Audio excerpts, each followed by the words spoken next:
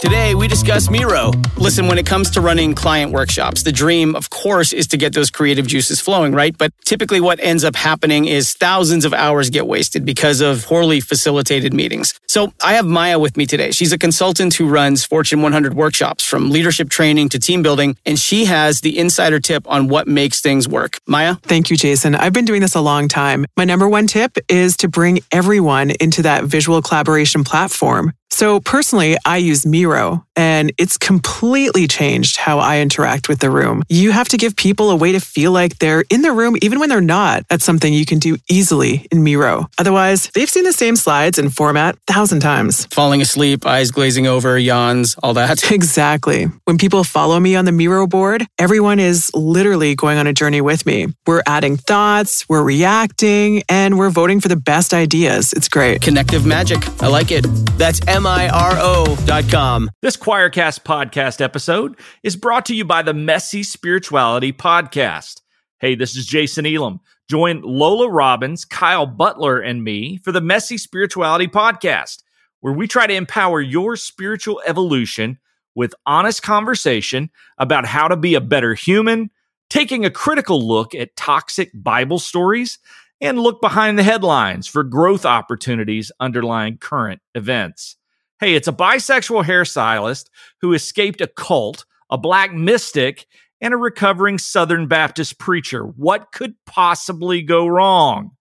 Check out the Messy Spirituality Podcast wherever you listen to podcasts. All right, friends, listen, big news. The podcast is heading back to Theology Beer Camp hosted by Trip Forward. Now, Noah and I, we went last year, met quite a few of you, and let me just say, it was amazing. If you were not able to come last year, I recommend making the time to come out this year, because not only will you get to hang out with podcasts like ours, or you have permission with Dan Koch and the Bible for Normal People, by the way, but you get to listen to and meet some unreal scholars like Adam Clark, Thomas J. Ord, Pete Enns, and John Dominic Crossan, with more speakers and podcasts to be announced over the next few months.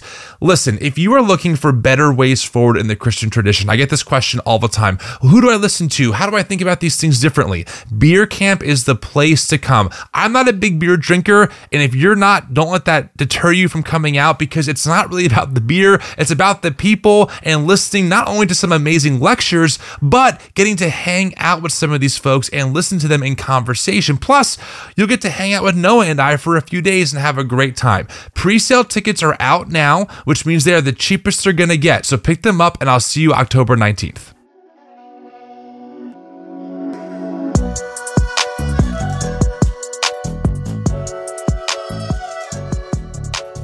Hi friends, I'm Tim Whitaker, and welcome to the New Evangelicals podcast. The New Evangelicals is an inclusive, Jesus-centered community that holds space for people marginalized by the evangelical church, advocates for accountability in the church, and helps you explore the Christian tradition beyond the basement of evangelical fundamentalism. This podcast is part of that work, so join us as we talk to people from all walks of life, lending their expertise and wisdom to us as we renegotiate our faith and find better paths forward.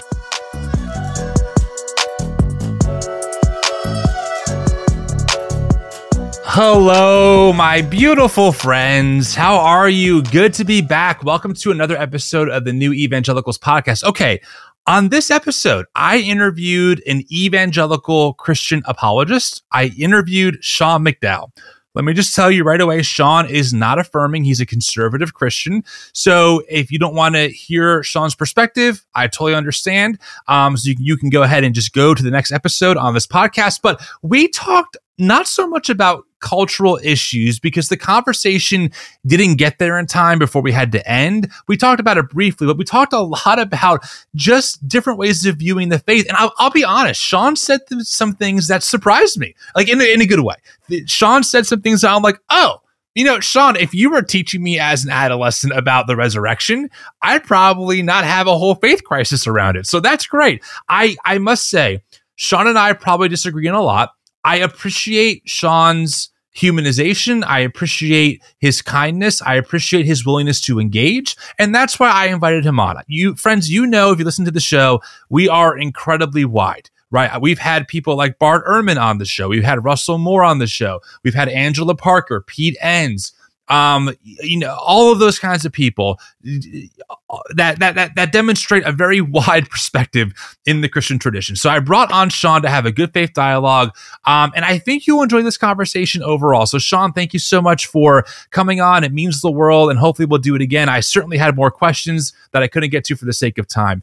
That being the case, friends, thank you so much for being here. I say it, but I mean it. People listening to this podcast, I can't believe it.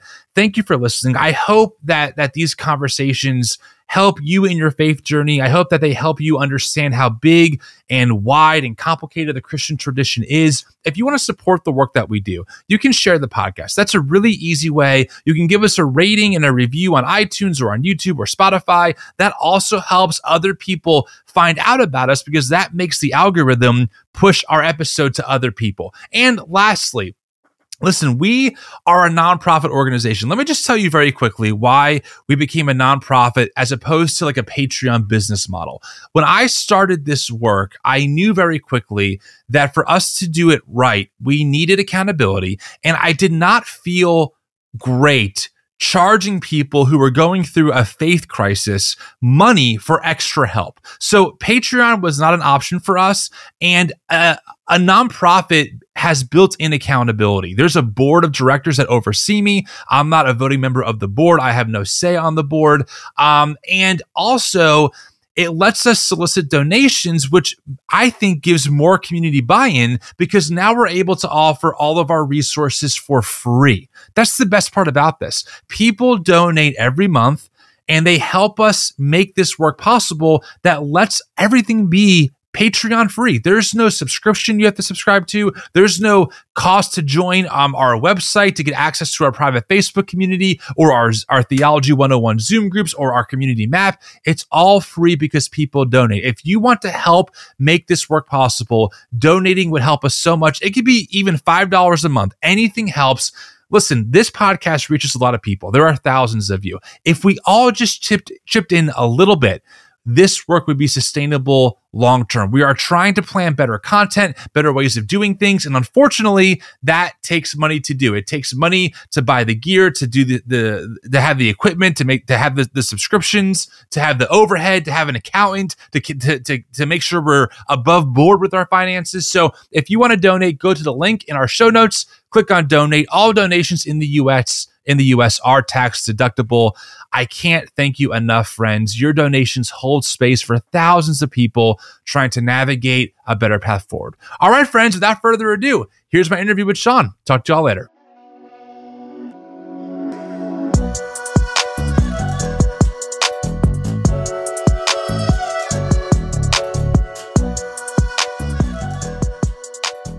All right. Well, Dr. Sean McDowell, I must say, first off, it is truly an honor and a pleasure to have you on the podcast. I've known about your work for quite a while. I grew up in evangelical spaces. And the reason why I asked you on the show, and I've asked quite a few different like Christian apologists who might kind of swim in your circles. Most have said no, but I'm glad you came on because I've always found your approach very genuine. I find your overall tone of voice to be very kind and gracious, even to folks that you don't agree with. And frankly, I think we need more of that, no matter where we tend to land and our different theological perspectives and views on things. So I just want to say thank you for that approach. And it's really great to have you on. So thanks for making time. Well, thanks, Tim. I'm really honored that you would invite me, and I appreciate that. I try to do the things you say, fall short a lot, but that's certainly my goal. So let's do it. All right. So I'm kind of curious, like your backstory. I don't really know much about it. What led baby toddler Sean into the world of apologetics, into what you do now? Where really, as far as I'm aware, and tell me if I'm wrong, you are a full-time Christian apologist. You work with all kinds of people. You do things with atheists, with progressive Christians, with all kinds of people, having these discussions. How did you kind of get from point A to point B? Yeah, obviously, this is a huge story. I had no interest growing up in going into apologetics. I had no goal of becoming a speaker.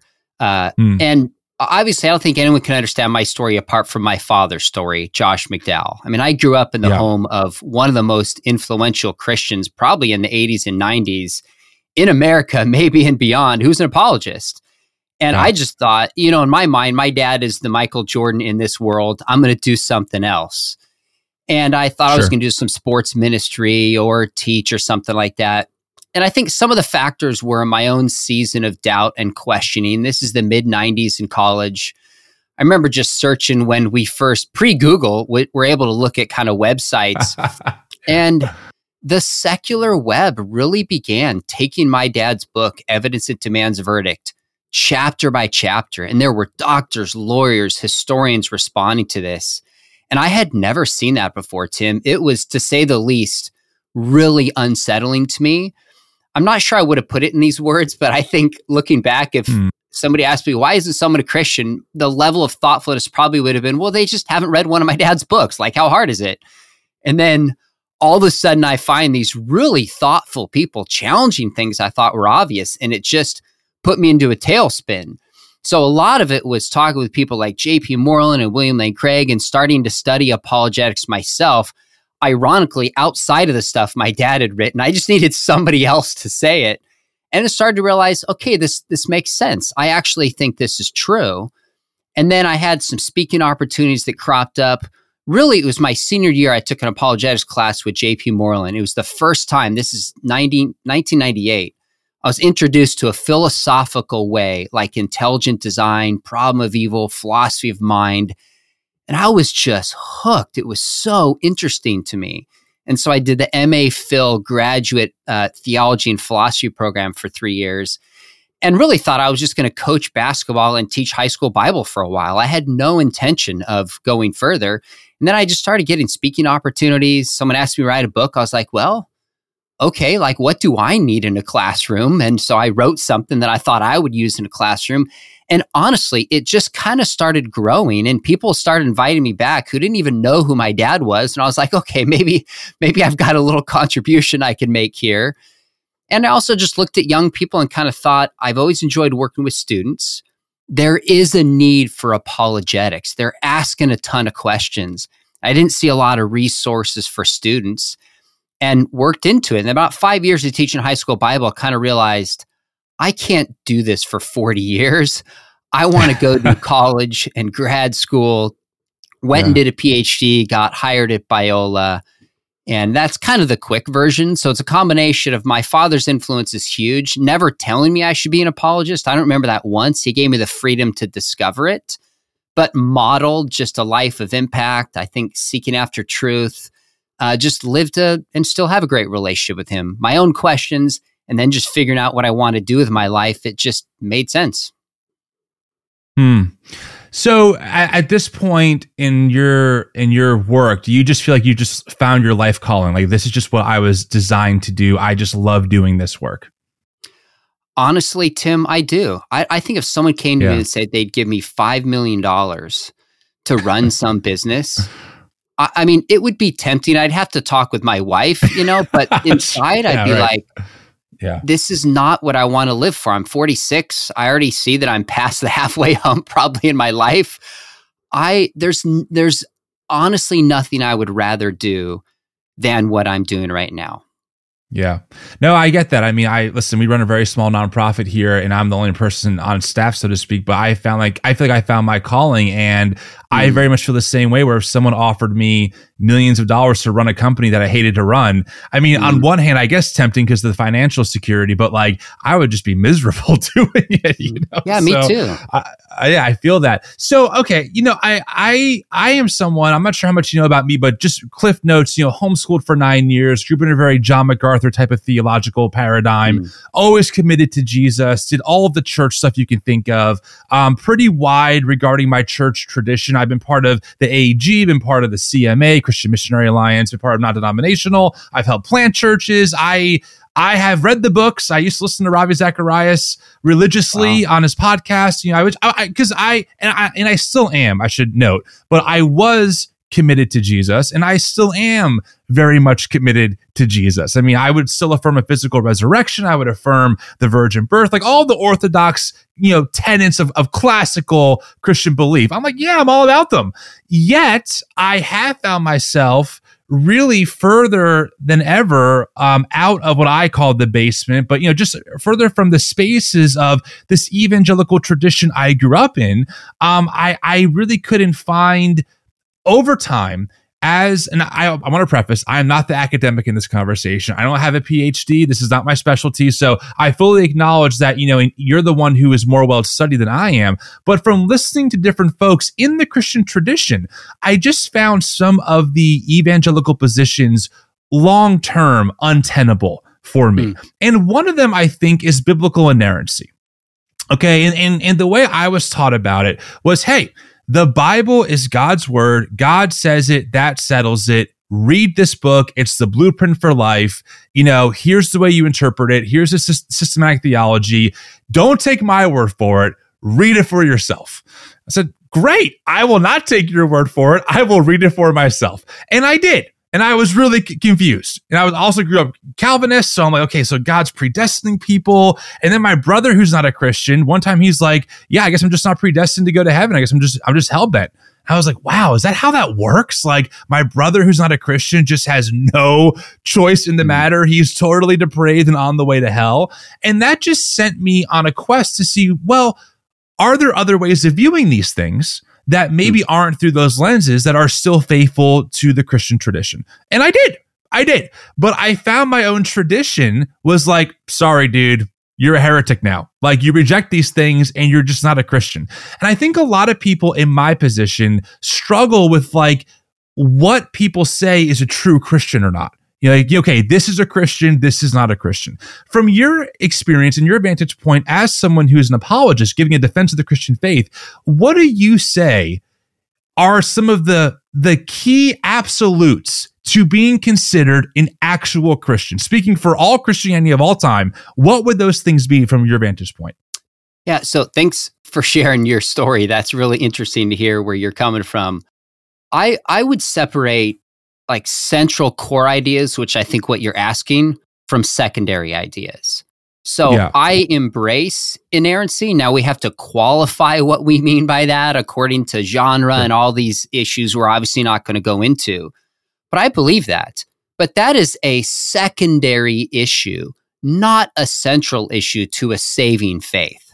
That's a question of like, do we have the right books? How did Jesus view the scriptures? How should we understand the scriptures? Do they come from God? How did God communicate?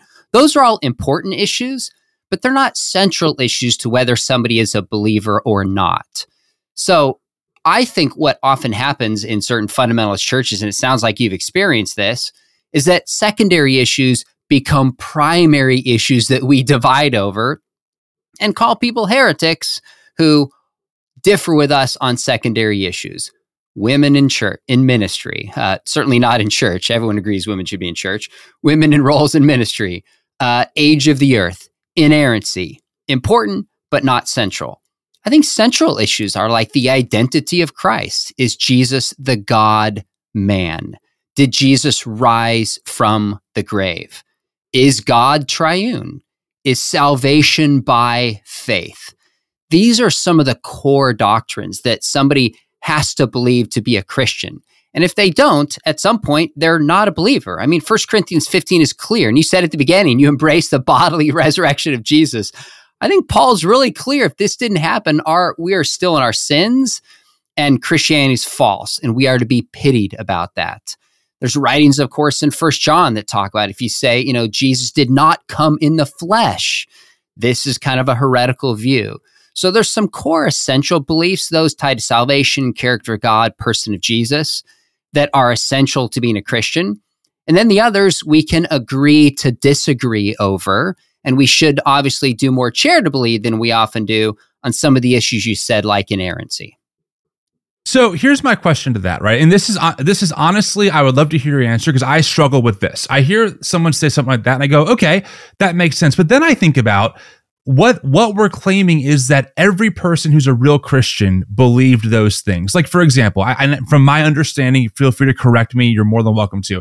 The doctrine of the Trinity, I think we can trace how it developed somewhat over time. Like it wasn't like this core. I don't think the earliest church had the same view of the Trinity regarding how we see God, Father, Holy Spirit that we do now. I mean, there are obviously creeds written about this. They debated this, and then they settled on, okay, which view is going to make it. So what I'm trying to say is, like, if one of the people in the Acts church did not have the right Trinitarian view of, God, are they somehow like on the way to hell? Like, that's what I'm trying to figure out through that evangelical model of the most important thing is, eternal salvation long term. What are your thoughts on that?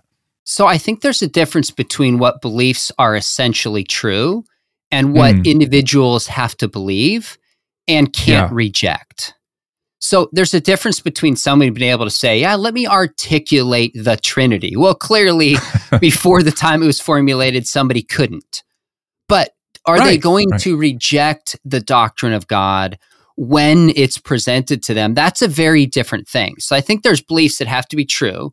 Beliefs I'm not sure we can reject. If you reject certain beliefs, it's like, okay, is this really an orthodox belief?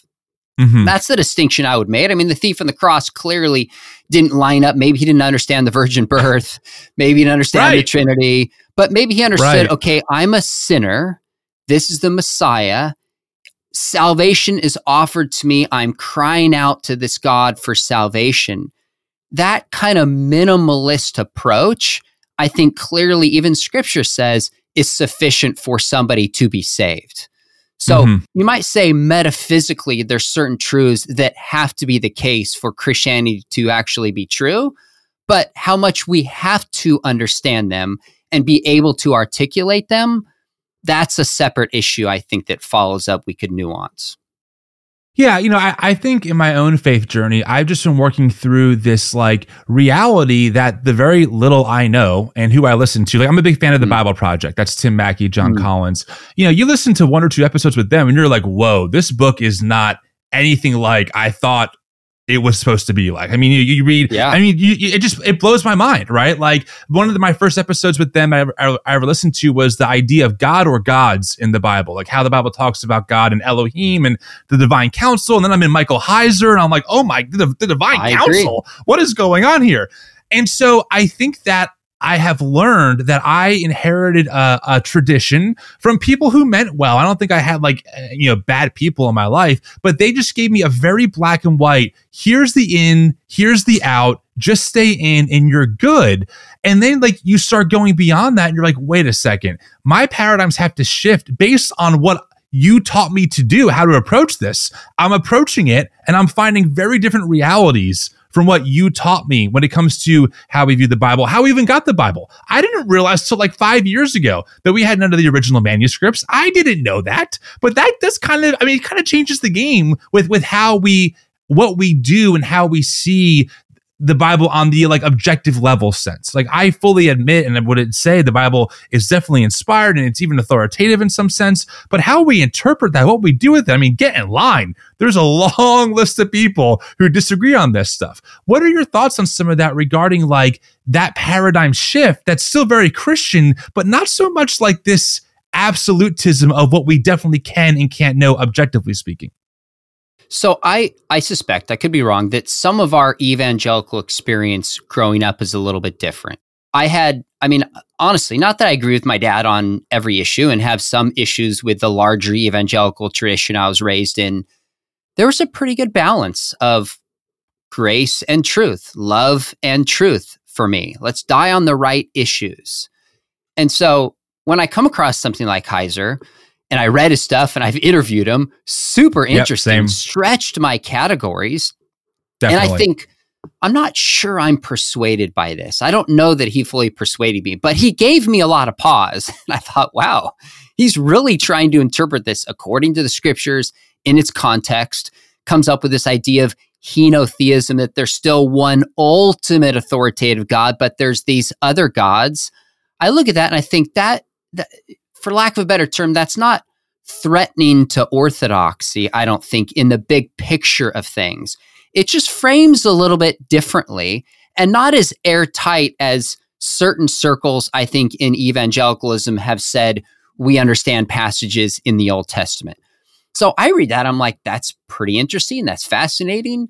If I'm persuaded, I don't think it means somebody's outside of orthodoxy, wherever we land those. And so I enjoyed reading this stuff. So I think, I don't even know if this is answering your question exactly what you're getting at, but yeah, push back. I don't feel like I'm answering what you're getting No, at. I appreciate that. I guess what I'm trying to, and I'm not always the best person to articulate these very complicated things, is, okay, let me ask you a question to make sure I'm understanding you correctly first before I assume. Would you say that like we can objectively prove certain realities about the Christian tradition, like, for example, the physical resurrection? Like that's an objective truth that physically definitely happened in history, objectively speaking. No, I don't think we can definitively prove it because I would not use the term proof. I would say the resurrection, we have good reason to believe that it's true. I think we have knowledge about that. But I wouldn't use the term prove and proof and absolute when talking about something 2,000 years ago in history. That's not how history operates. Now, I know right now someone's going to cut that clip and do a whole thing and go, I know how social media works. So I might have just set myself up for some criticism on this one. But the whole point is, I don't look at these things as proof, absolute certainty. I look at the resurrection and say, okay, do we have good reason to believe that it's true? Is this the best explanation of the facts? And as we lay out our case historically, I really think it is. But this idea of prove and certainty and proof, I think sometimes in evangelical circles, we set that up. So somebody goes, well, I have little doubts, I have little questions. That means I reject the entire thing. That's a terrible way of framing issues like this because I'm a natural doubter. I'm a natural skeptic.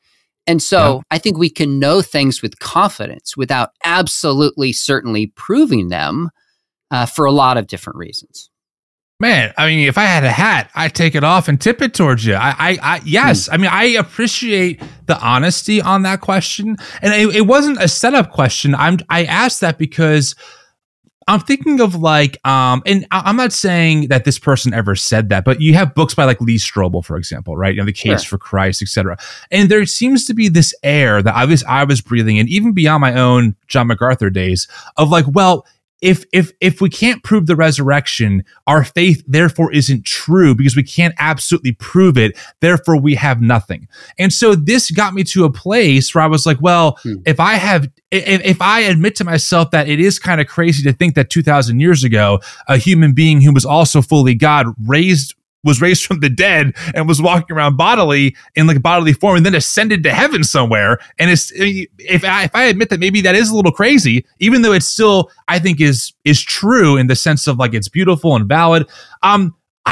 Is my faith real or not? And I think for a lot of my life, I had this idea of like, if I'm not using the scientific method on my faith and it's not proven that way, whatever I have can't be real. But I think over time, especially after listening to some friends of mine who are more Eastern Orthodox, who are much more like mystery driven, I've learned to make space for like, I can't objectively prove that the resurrection happened. I still would affirm that it did. I trust that it did. But, there's some mystery here. And I'm kind of okay with that. Does that make sense?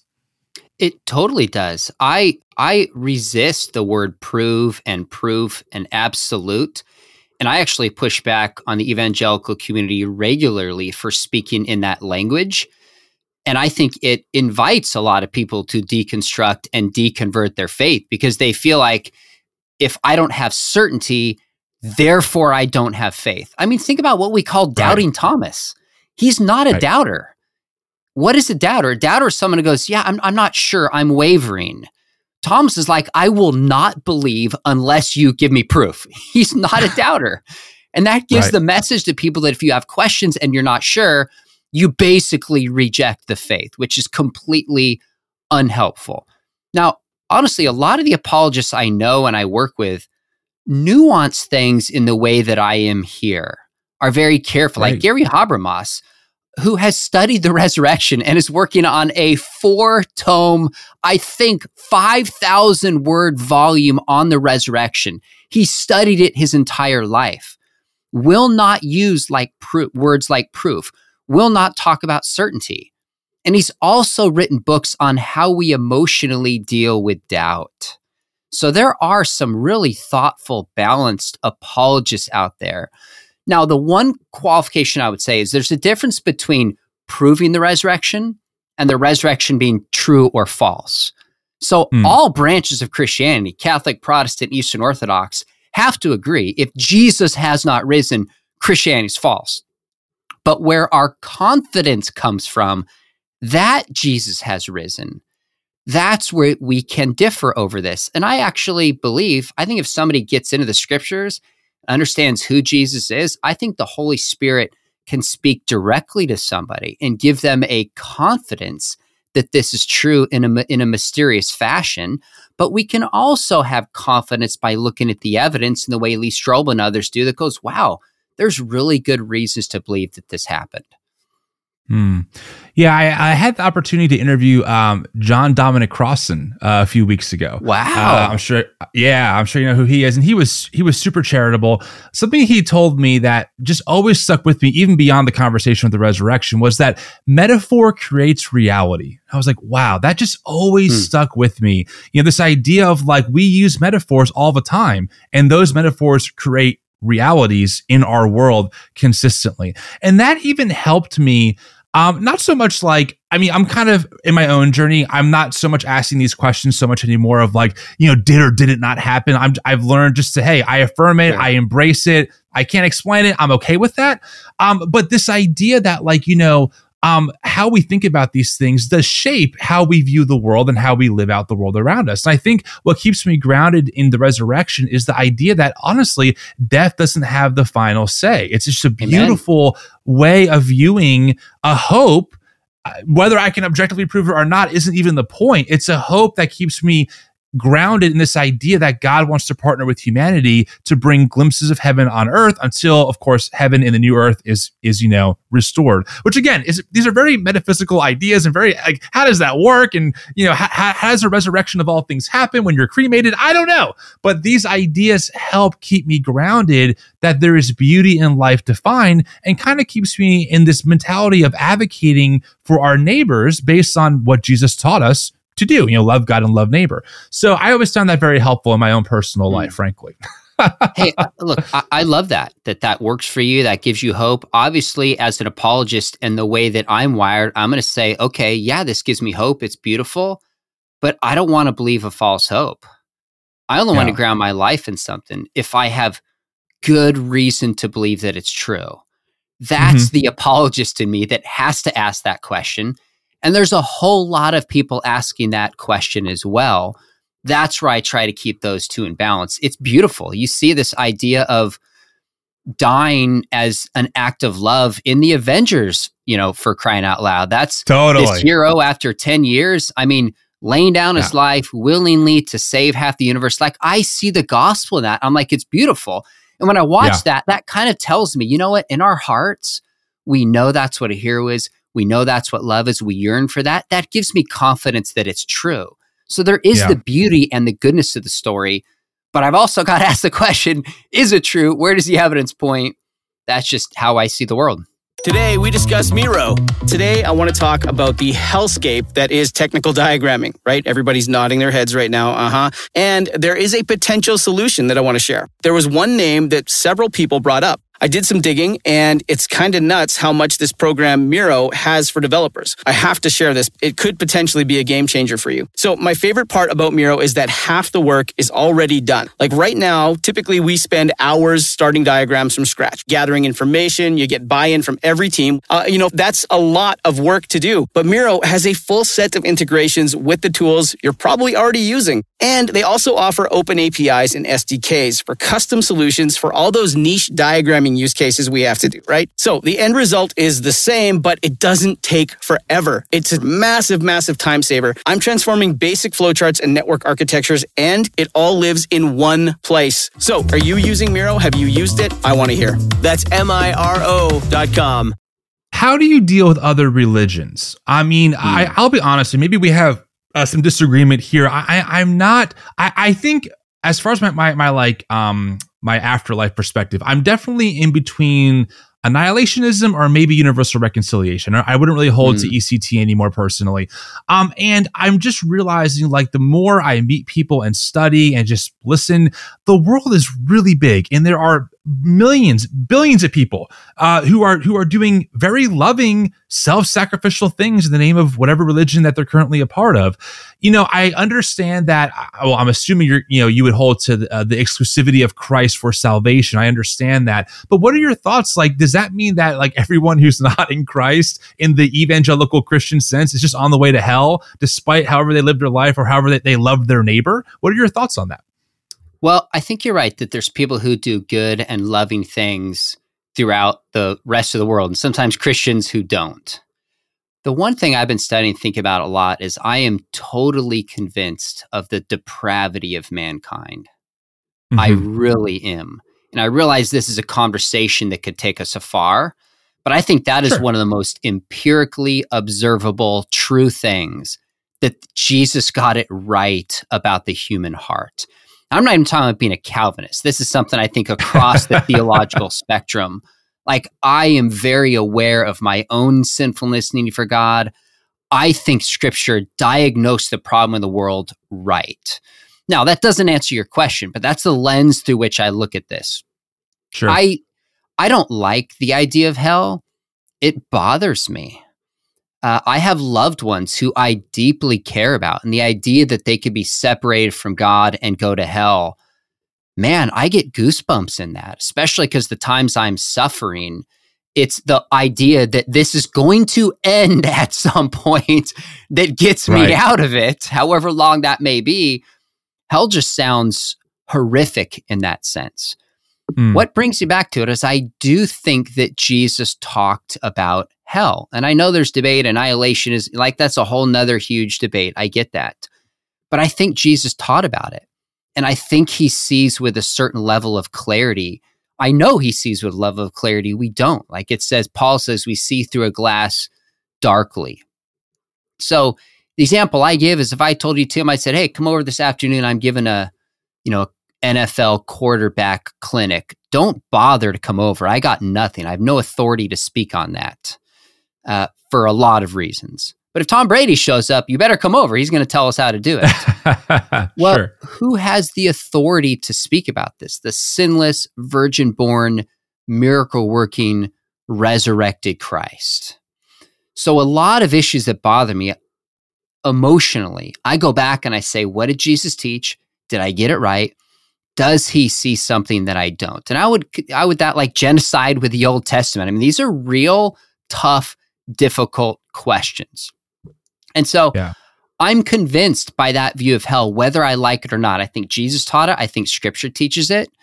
Annihilationism, there's sometimes where I think, you know what? Maybe I kind of hope that that's actually true.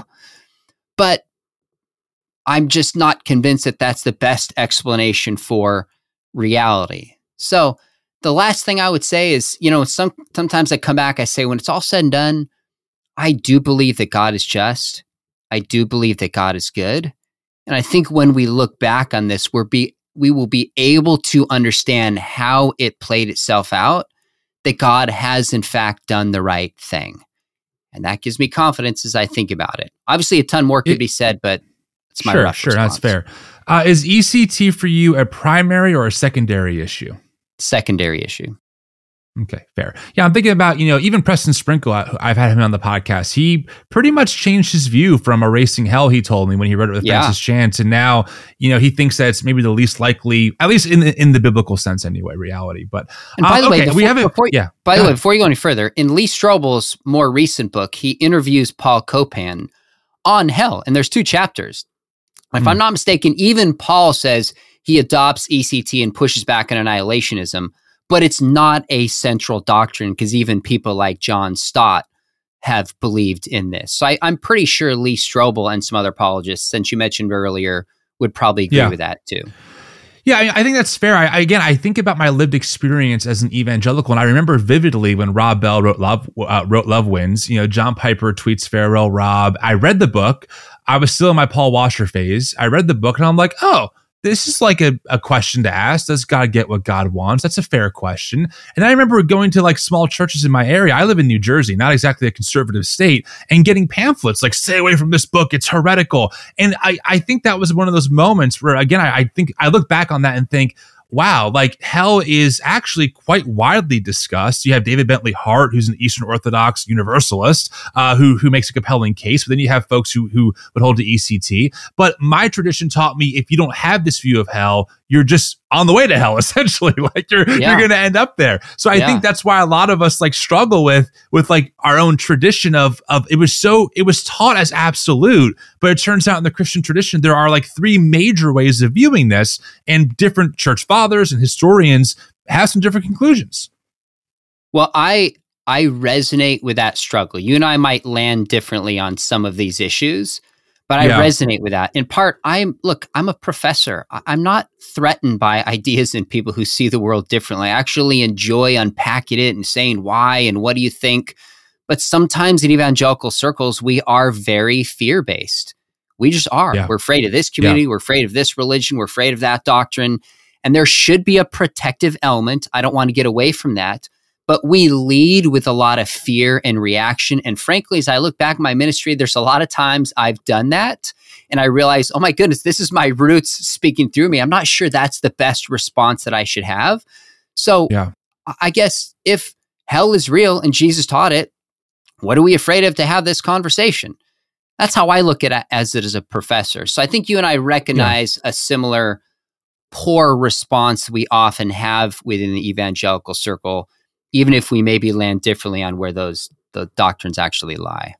Totally. And to be clear, like I tell people this often, my personal issue with my faith tradition wasn't that it gave me their opinion and thoughts on like how to view some of these issues. It was that they presented them as the only objectively true way of viewing them, or else you're a heretic. That's my concern. I have good friends of mine who are still Calvinists.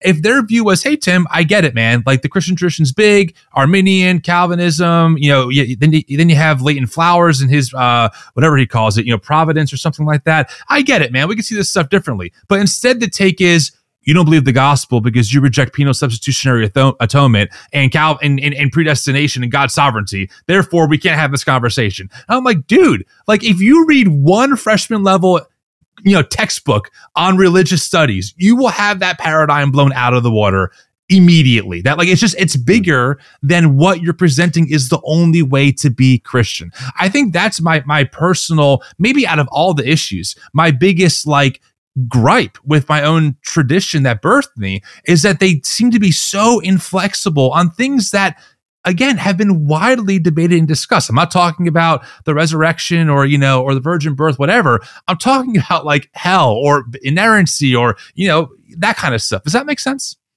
I think so. So you don't have a problem calling somebody a heretic. Maybe you wouldn't say it to their face, who says Jesus didn't bodily resurrect. So there is heresy in your worldview and understanding. We just draw those lines too narrow and don't recognize the broader historical Christian tradition on secondary issues. Is that fair? Can I be honest about that? I have a few people who would say that, John Dominic is one of them. He was emphatic. He's a Christian. He's a Catholic Christian. I said, okay, but you don't affirm a physical resurrection. Like I don't understand that. Okay.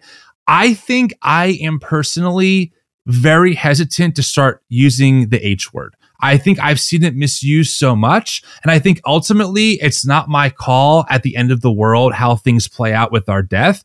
But is someone like John Dom loving their neighbor and committed to like the way of Jesus despite this belief difference that we have? Yes. I don't know what to do with that. I'm not saying, oh, no problem. I'm just saying, I don't think it's my call to make that decision of, sorry, Dom, when you die, God's going to say, Dom, you were so close. Wrong belief about the resurrection, though. So he pulls the lever and down to hell Dom goes. I just don't know if that's how it works. So I'm always hesitant. I don't call Christian nationalists heretics. I really stay away from that language as much as possible because I think that puts me in a position of knowing something that I don't know how it works. I'm okay admitting that. That's really interesting. I appreciate that honesty. I would say you're right. There should be a hesitancy to call somebody a heretic when we don't know somebody's heart, and God is ultimately the judge. I think maybe a difference how you and I would nuance this. As you said, if somebody's still loving God, that's shifting to behavior, right? Somebody's still acting in a way that loves God. I'm going to say there is a core theological belief at the heart of the faith, and the resurrection is one of those. And that is as clear, I would argue, historically and scripturally. So I'm not going to say to somebody's face, you're a heretic, but that seems to me about as black as white as an issue. You reject the resurrection.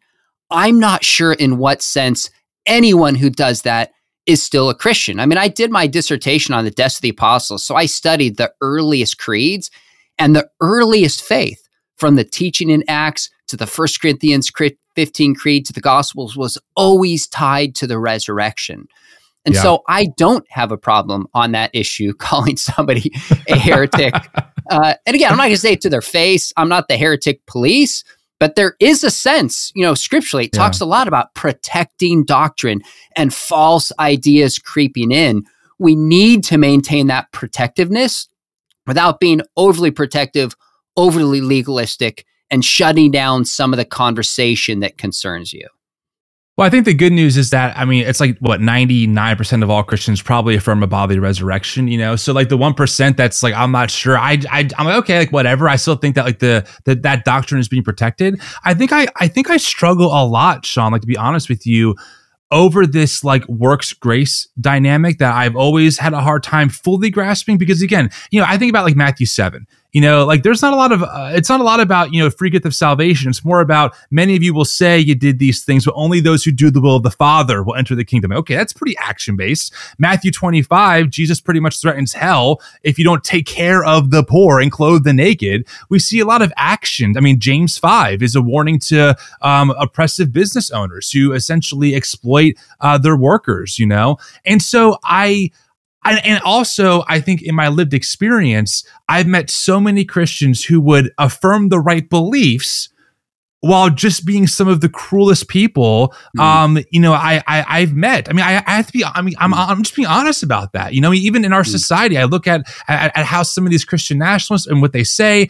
I'm just like, man, okay, I'm glad we share the same theological belief, but I guess our orthopraxy is wildly different. And then I have friends who would maybe not have those beliefs, who are actually living out the teachings of Jesus more genuinely than those people. And I'm like, again, assuming God is just, now I'm not God. I don't think like God. I fully admit that. But if we are made in the Imago Dei and we have some sense of like right or moral or justice, I just have a hard time with this idea that like God is sorting people out by who had the right beliefs over like the right action of love of neighbor. I struggle with that, frankly.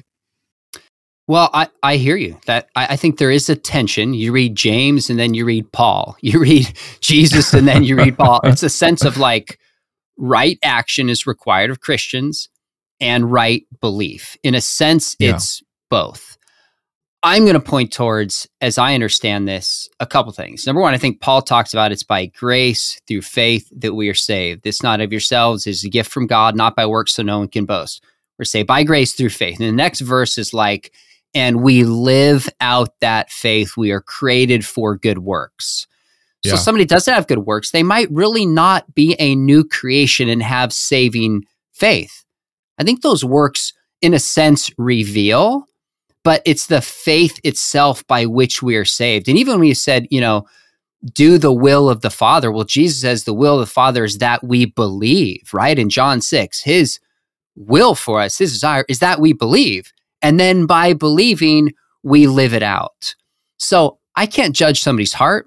I can look at the actions that people do, but I don't know why people do those actions. Even living out the actions of Jesus could be for a range of different reasons. That's where God is judging the heart. So I guess I would just say I recognize that tension, but I get really nervous when it starts moving towards that works-based, well, they're loving Jesus, they're doing right things, let's judge them on that. I'm like, boy, time out. I think Paul and Jesus are very clear that we cannot separate that from right beliefs about the character of God and genuine saving faith, I think we err on both sides. When somebody just says, well, I have saving faith and can be a jerk and not live Christianly. But then someone can say, well, now we're going to judge somebody based on their actions apart from that genuine belief. I think we have to keep that tension in the middle, and we err when we go to one side or the other. That's how I see it. Matthew Bates, you know who he is by any chance? Matthew Bates? I do not. He wrote a book called Gospel Allegiance, What Faith in Jesus Misses for Salvation in Christ. And one of his big points in the book is that his view is that faith is better translated allegiance, like an allegiance to Jesus, and that requires action automatically. I think it's a very compelling book. I think it's a compelling case. It shifted, how I read even that word faith, because I think my context taught me that faith is mainly about a belief, about trust, in the metaphysical. But when I think about, and also I'm drawing on here, Randy Richards, Misreading the Scriptures Through Western Eyes, another really great book. He's out of Palm Beach University. And he brings up the point too that, Paul is drawing on this like patron relationship of just like you would, as a business owner, in theory, you would need someone to kind of sponsor you to have what you needed. And so you couldn't earn the favor of that person. But once that person gave you that favor or grace, you owed your allegiance to them. You were exclusive to them. And that has helped me a lot kind of think about, this way of viewing Jesus that isn't just so much belief based, but it actually is an allegiance to the way of Jesus over the way of empire, the way of Caesar, etc. And that's been so far the best way I've been able to kind of reconcile this both and of like, yeah, I can't earn the love of God in my life. But me giving my allegiance to Jesus there's expectations from that relationship. So that's been just something I've been thinking about for the past few years that I just wanted to drop in this conversation while we're kind of on the topic, Great. Okay, we only got a few minutes left. Man, there are so many things I wanted to hit that we just didn't have time for. I would love to have you back on again for a part 2. I wanted to talk about deconstruction for a few minutes, wanted to hit some other things, but I know we both have appointments after this, and I want to respect both of our time. So let's see. I guess one of my last questions, we got about 5 minutes. I don't want to open up a can of worms here, but I'll tell you my beef with the apologist industry as I see it. All right. Because I feel like we're on good terms in this conversation. I feel like there are a lot of folks who are, like yourself, very committed to protecting the integrity of the gospel and the faith. I get that. I see a lot of them covering progressive Christianity. Is progressive Christianity a false gospel? Is it real Christianity? The dangers of progressive Christianity, yada, yada, yada. I see, and I mean this, I see almost none of them talking about Christian nationalism. That concerns me because I feel like if people took a serious look at Christian nationalism, both through the NAR, New Apostolic Reformation, and through the more reformed R.J. Rushdoony types who are out there, you would find some major heretical issues happening currently in this movement that is hell-bent on taking over the country and ruling it as a Christian nation via their view of evangelical fundamentalism.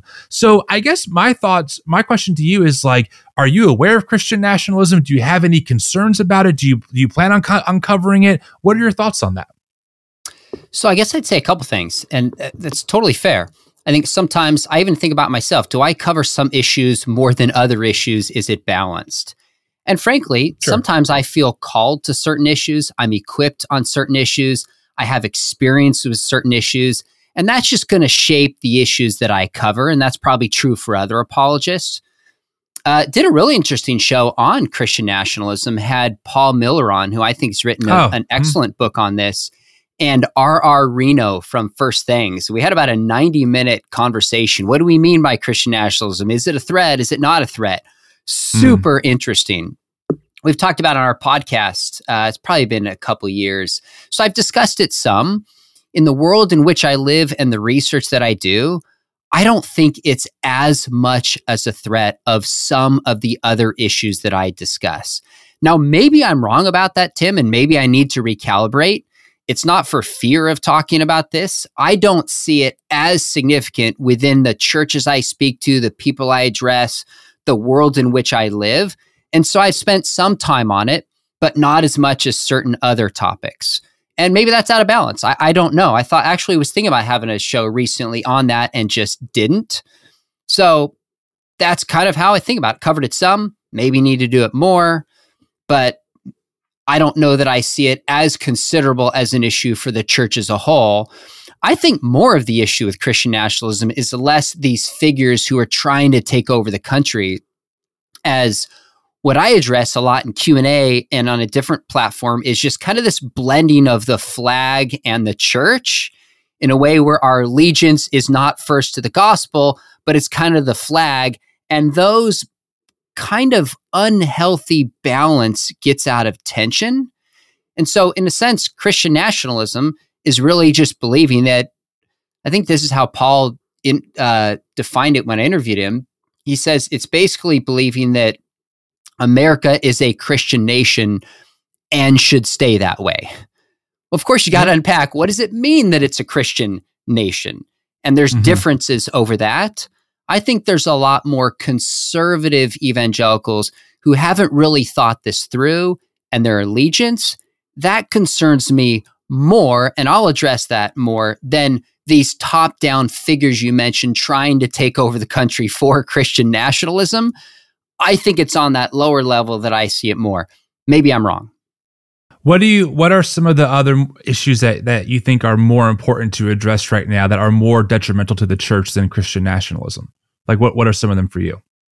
What I do is I'll talk about timeless issues on my channel, and then I'll talk about timely issues on my channel. So timeless issues, I actually did a show maybe 2 or 3 months ago on the biggest issue facing the church. And I really think a lot of these issues boil down to biblical authority. Do we really think the Bible is authoritative, or do we look to culture or our feelings or some other narrative? I think that's really at the heart of this. So I'll talk about the resurrection. I'll talk about the scriptures. Maybe because of issues my father talked about growing up, I will deal with issues of sexuality a good amount. And I just saw a study yesterday of kids leaving the faith. One of the biggest things that they cite is just confusion over issues of sexuality and gender. That's an issue that I've waded into somewhat reluctantly, but now speak into that quite a bit. So I think that's an issue that needs to be addressed. I think science and faith are big issues when you look at Gen Z. Huge amount will still see science as being authoritative and feel like if I'm a Christian, do I have to give up modern science to do so? So issues of sexuality, science and faith are huge that I weigh into. Those are two that come to mind. Great. Last question on that, then I'll let you go. Do you see human sexuality as a primary or secondary issue to being Christian? I don't know that it's that black and white. And let me frame it this way. I think the Bible is very clear about what marriage is. Not that all the people in the scripture followed it, but very clear it's meant to be one man, one woman who become one flesh for one lifetime. And consistently, sexual behavior outside of that is condemned. Almost every vice list in Paul and Peter and in Jesus, sexual immorality is taken very, very seriously. I think Paul places in 1 Corinthians 6 those who practice same-sex sexual behavior in the category of those who will not inherit the kingdom of God. Now, he places a lot of other categories there too, so I'm not just cherry-picking, but this was the heart of the question. And I think marriage is the primary metaphor or vehicle that God uses to teach and show about his love for the church. So whether that's Paul in Ephesians 5, whether that's the unfaithfulness of Israel being compared to adultery in the time of the prophets.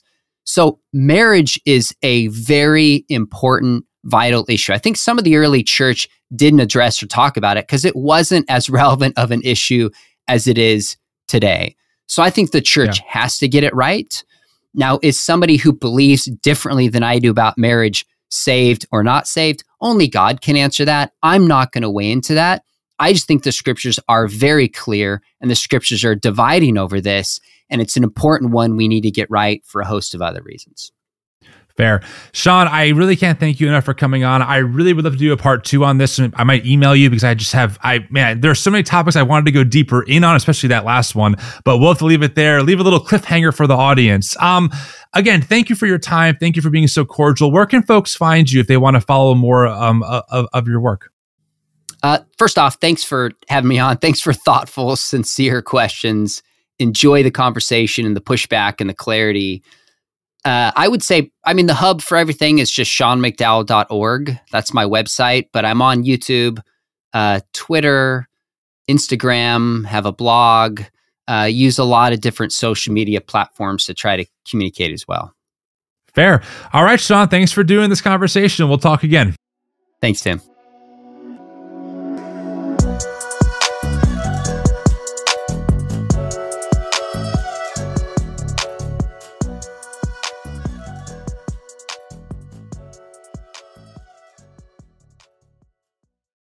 Okay, here's how Miro works. See, it's amazing. What's everyone doing at David's desk? Ever since marketing started using Miro's collaborative online whiteboard, he thinks all our other teams should sign up. Why? He says Miro's making his meetings disappear. And if every team gets on it, that means even less meetings. They're using Miro for brainstorms, mind maps, customer research. So could we use Miro instead of having another 100 meetings for every round of feedback? Yep. You can comment, react to ideas, even leave a recording on the board. And what about presentations? There are Miro templates for that. How do you know so much about Miro? I've actually been using it all along. I just used a Miro board to plan the best vacation. Okay, I'm on board. See how Miro users save up to 80 hours every year by meeting less and doing more. Get on board at Miro.com with 3 boards free forever. That's MIRO.com.